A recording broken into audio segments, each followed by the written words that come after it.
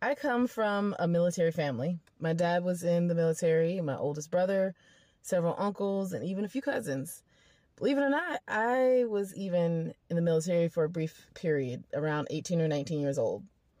I went to MEPS, which is the Military Entrance Process and Station. I swore in. I even chose my MOS, which is the Military Occupational Specialty.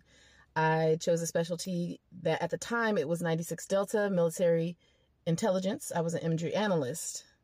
They've since combined two MOSs though. However, my mother scared me into not going to basic training and I was discharged from the Army. So my military career was over before it even started. I will never know how my life would have been if I hadn't gotten out. But one thing I know for sure is Yahuwah created me for war. I know that.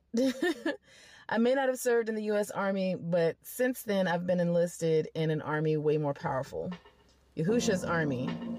All right, let's get into it.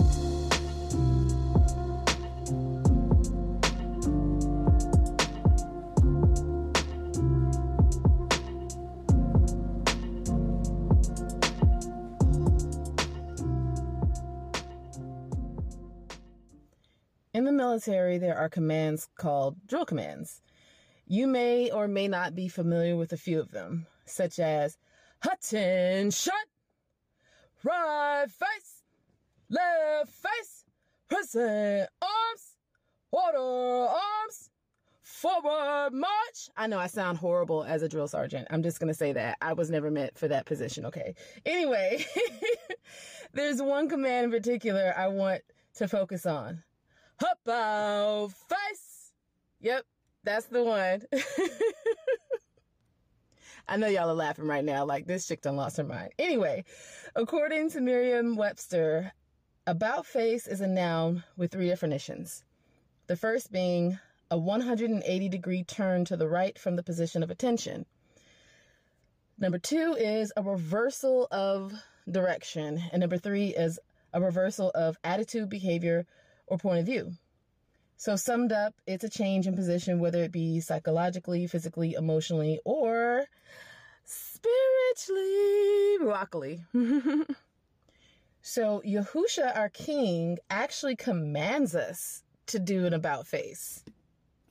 Matthew 4, 12-17 says, Now when Yahusha had heard that Yehochanan was cast into prison, he departed into Galilee, and leaving Nazareth, he came and dwelt in Capharnaum, which is upon the seacoast in the borders of Zebulun and Naphtali, that it might be fulfilled which was spoken by Yeshayahu the prophet, that's Isaiah, saying, The land of Zebulun and the land of Naphtali, by the way of the sea, beyond the Jordan, which is the Jordan River, and Galilee, which is Galilee, of the other nations, the people which sat in darkness saw a great light, and to them which sat in the region and shadow of death, light is sprung up.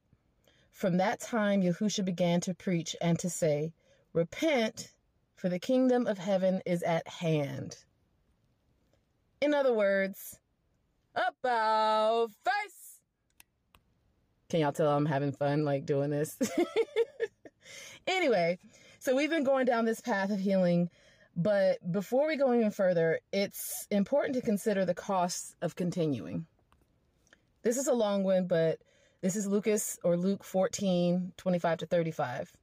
And there went great multitudes with him, and he turned and said unto them, If any man come to me and hate not his father and mother and woman and children and brethren and sisters, yea, and his own life also, he cannot be my Talmud, which is disciple. And whosoever does not take up his cross or execution stake and come after me cannot be my Talmud. For which of you, intending to build a tower, sits not down first and counts the cost, whether he have sufficient to finish it? Lest haply, after he has laid the foundation and is not able to finish it, all that behold it begin to mock him, saying, This man began to build and was not able to finish. Or what king going to make war against another king sits not down first and consults whether he be able with 10,000 to meet him that comes against him with 20,000? Or else, while the other is yet a great way off, he sends an ambassage and desires conditions of peace. So likewise, whosoever be of you that forsakes not all that he has, he cannot be my Talmud. Salt is good, but if the salt have lost his savor, wherewith shall it be savored, or seasoned, I'm sorry. It is neither fit for the land, nor yet for the dunghill, but men cast it out. He that has ears to hear, let him hear. So Yahusha said a whole mouthful, but basically he's saying, don't think that you're finna come on this path, and then once persecution and trials and tribulation come, you're finna run back to what you came from, because that's not how it works. You've left enemy territory to join his army, but you can't go back to enemy territory without becoming a prisoner of war. Okay? And when he says salt is good, but if the salt have lost its savor, whether with shall it be seasoned? Salt is a seasoning. You can't season a seasoning. Okay? So moving forward is the best decision you'll ever make, but it's not one to take lightly, okay? So in February 2020, my son's father and I were arrested for domestic violence. It was the way Yahuwah chose to give me my final wake-up call. And looking back, hallelujah for that wake-up call. But at the time, that was not my mentality, as you can probably imagine. So that March, I started working as the receptionist for a local government entity. As the pandemic started to spread more and more, I quickly found myself without much to do at work since the public was no longer allowed in the building. So as a receptionist, I wasn't just the one that answered the phone calls and directed them to whatever department or personnel the person was calling for. We also had different types of meetings in the meeting rooms for the public to come in. And so that was the bulk of my job. So once everything started to shut down, I no longer had a job to do because the public was no longer allowed in there. And a lot of the personnel had already started working from home. And with me being a receptionist, I didn't really have that opportunity. So you can imagine I no longer have that job. Anyway, one day, Ruach HaKodesh told me to write down everything he said. One of the last things he said was, I will wipe the slate clean for you legally. Don't return to your vomit. Given the circumstances around the arrest in February, I became joyful because I knew I was innocent. So January 6th of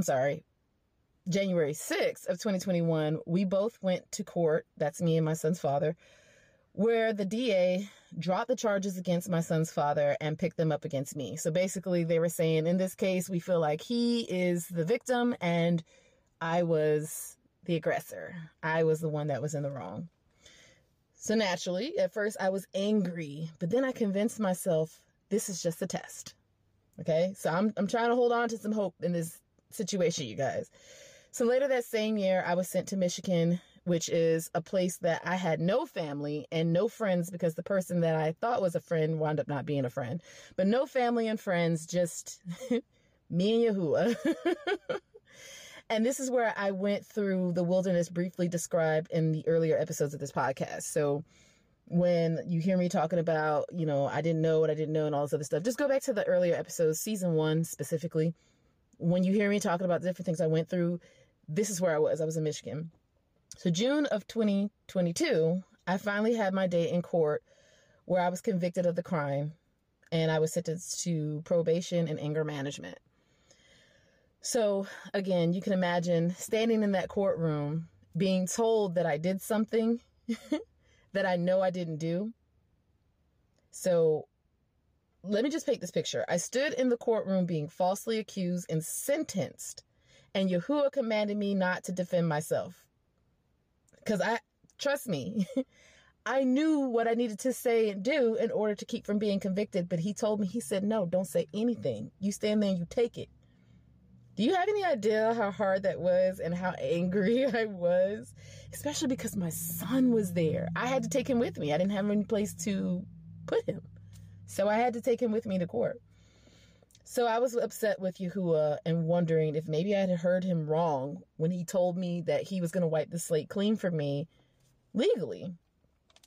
But like the good father that he is, that's when he reminded me of a dream I had had earlier in 2022, which Ruach HaKodesh had revealed the meaning of that dream.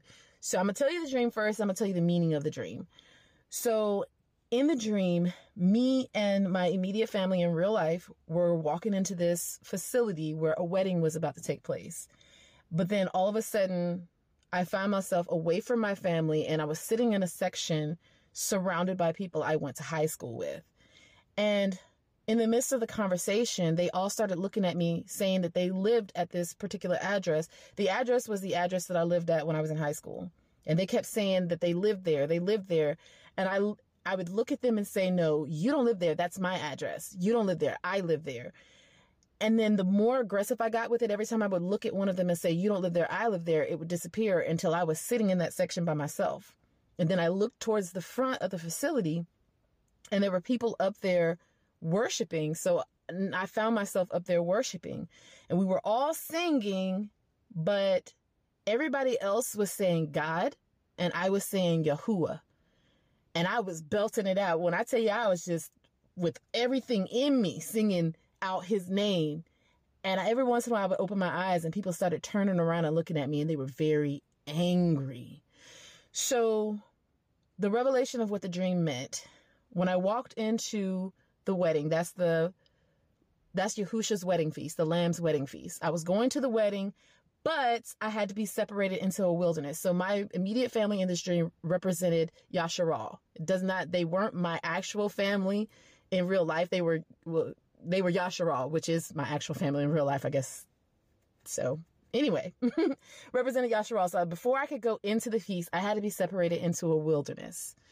And in that wilderness, Yahuwah had me confronting the familiar spirits that I had come into agreement with in my life and in my ancestors' lives. So that's the reason why those people that were there looked like people I knew in real life, because they were familiar spirits. So every time I said, you don't live here, I live here, that was him taking that one away because he saw me fighting it. You know, I was fighting against it instead of coming into covenant with it again. So then that's why towards the end of the dream, you see me standing at the front and I was proclaiming his name. Now, mind you, when I was in Michigan, it was a back and forth battle between God and Yahuwah, whether or not I should call him Yahuwah. I was battling as to whether or not I should call Yahusha, because previously I was saying Yahweh and Yeshua, and you can even hear that in some of the earlier episodes of this podcast, because I was in a battle, because I was like, I don't know if this is part of the great falling away. Am I falling away? You know what I'm saying? So I was in a battle. So the fact that I was standing at the front in this dream, screaming Yahuwah, I wasn't screaming, I was singing out as loudly and as passionately as I can, Yahuwah, he was showing me that he had set me free. Okay? So then I heard Yahuwah say, those broken covenants you had with the enemy was me clearing the legal debt you had to me when you broke my law. So when he said, I will wipe the slate clean for you legally, don't return to your vomit, he was not talking about my legal situation in the natural world. He was talking about my spiritual, my ruachal legal situation that I had, because apparently I was in court and didn't even know it in the ruachal realm. Hashatan had brought me to court and was accusing me before the Father. And he said, I will wipe the slate clean for you legally. Don't return to your vomit. And that last part, don't return to your vomit, was his warning to me that if I re-entered into those covenants and the ruach that he purged me from when he began healing me, i.e. ruachal vomit, I wouldn't make it back to him. So if I went back to the same ruach that he just purged out of my life, out of my spirit, my nefesh, if I went back to them, my vomit, my ruachal vomit, my spiritual vomit, I'm saying it multiple times so you guys really get a picture of what it is I'm saying. He's saying if you go back, you're not going to make it back to me. Which is another indication that there's not enough time to make it back to him. Because it took me 7 years to get to this point. He's saying it ain't another 7 years. At least not in me. I'm not saying that all this, biblical prophecy is going to happen in the next 7 years. He's just saying that for me, it's not enough time to get back. So my son's father was cleared of the debt that he owed to man. But my debt cancellation was to Yahuwah. But he had to show me what it was that he was clean. I had to learn the lesson, basically, is what I'm saying. So I had to be charged in the physical, but I had already been acquitted in the spiritual, you guys. I hope y'all understand what I'm saying, because Hasatan wanted me to think that I had been charged all around. You know what I'm saying? What happened in the physical realm was false. He wanted me to lose hope in Yahuwah. He wanted me to be upset with Yahuwah. And Yahuwah was like, Yahuwah sent me that dream to say, no, my daughter, this is what I'm doing. Don't be deceived, okay? Walk by faith, not by sight. Your physical eyes are deceiving you right now. So I want to read Lucas 11, verses 24 to 28. When the unclean ruach is gone out of a man, and by the way, ruach is spirits. That's the word for spirits in Hebrew.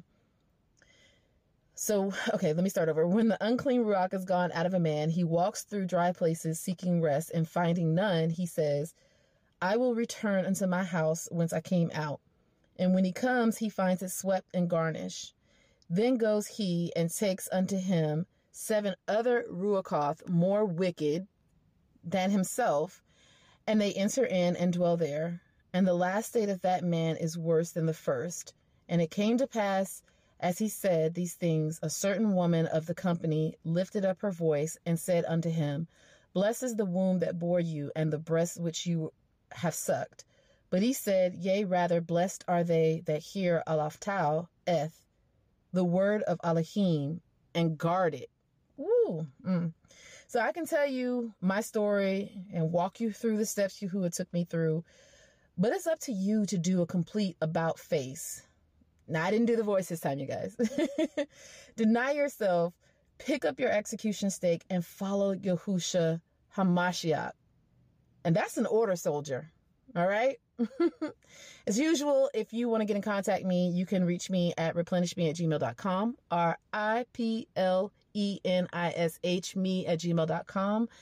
Please, please, please, if there's anything you want to talk to me about, I don't care what it is, just reach out. All right, you guys, as always, much shalom and ahav, which is love. So much shalom and ahav, and until next time, shalom Elohim.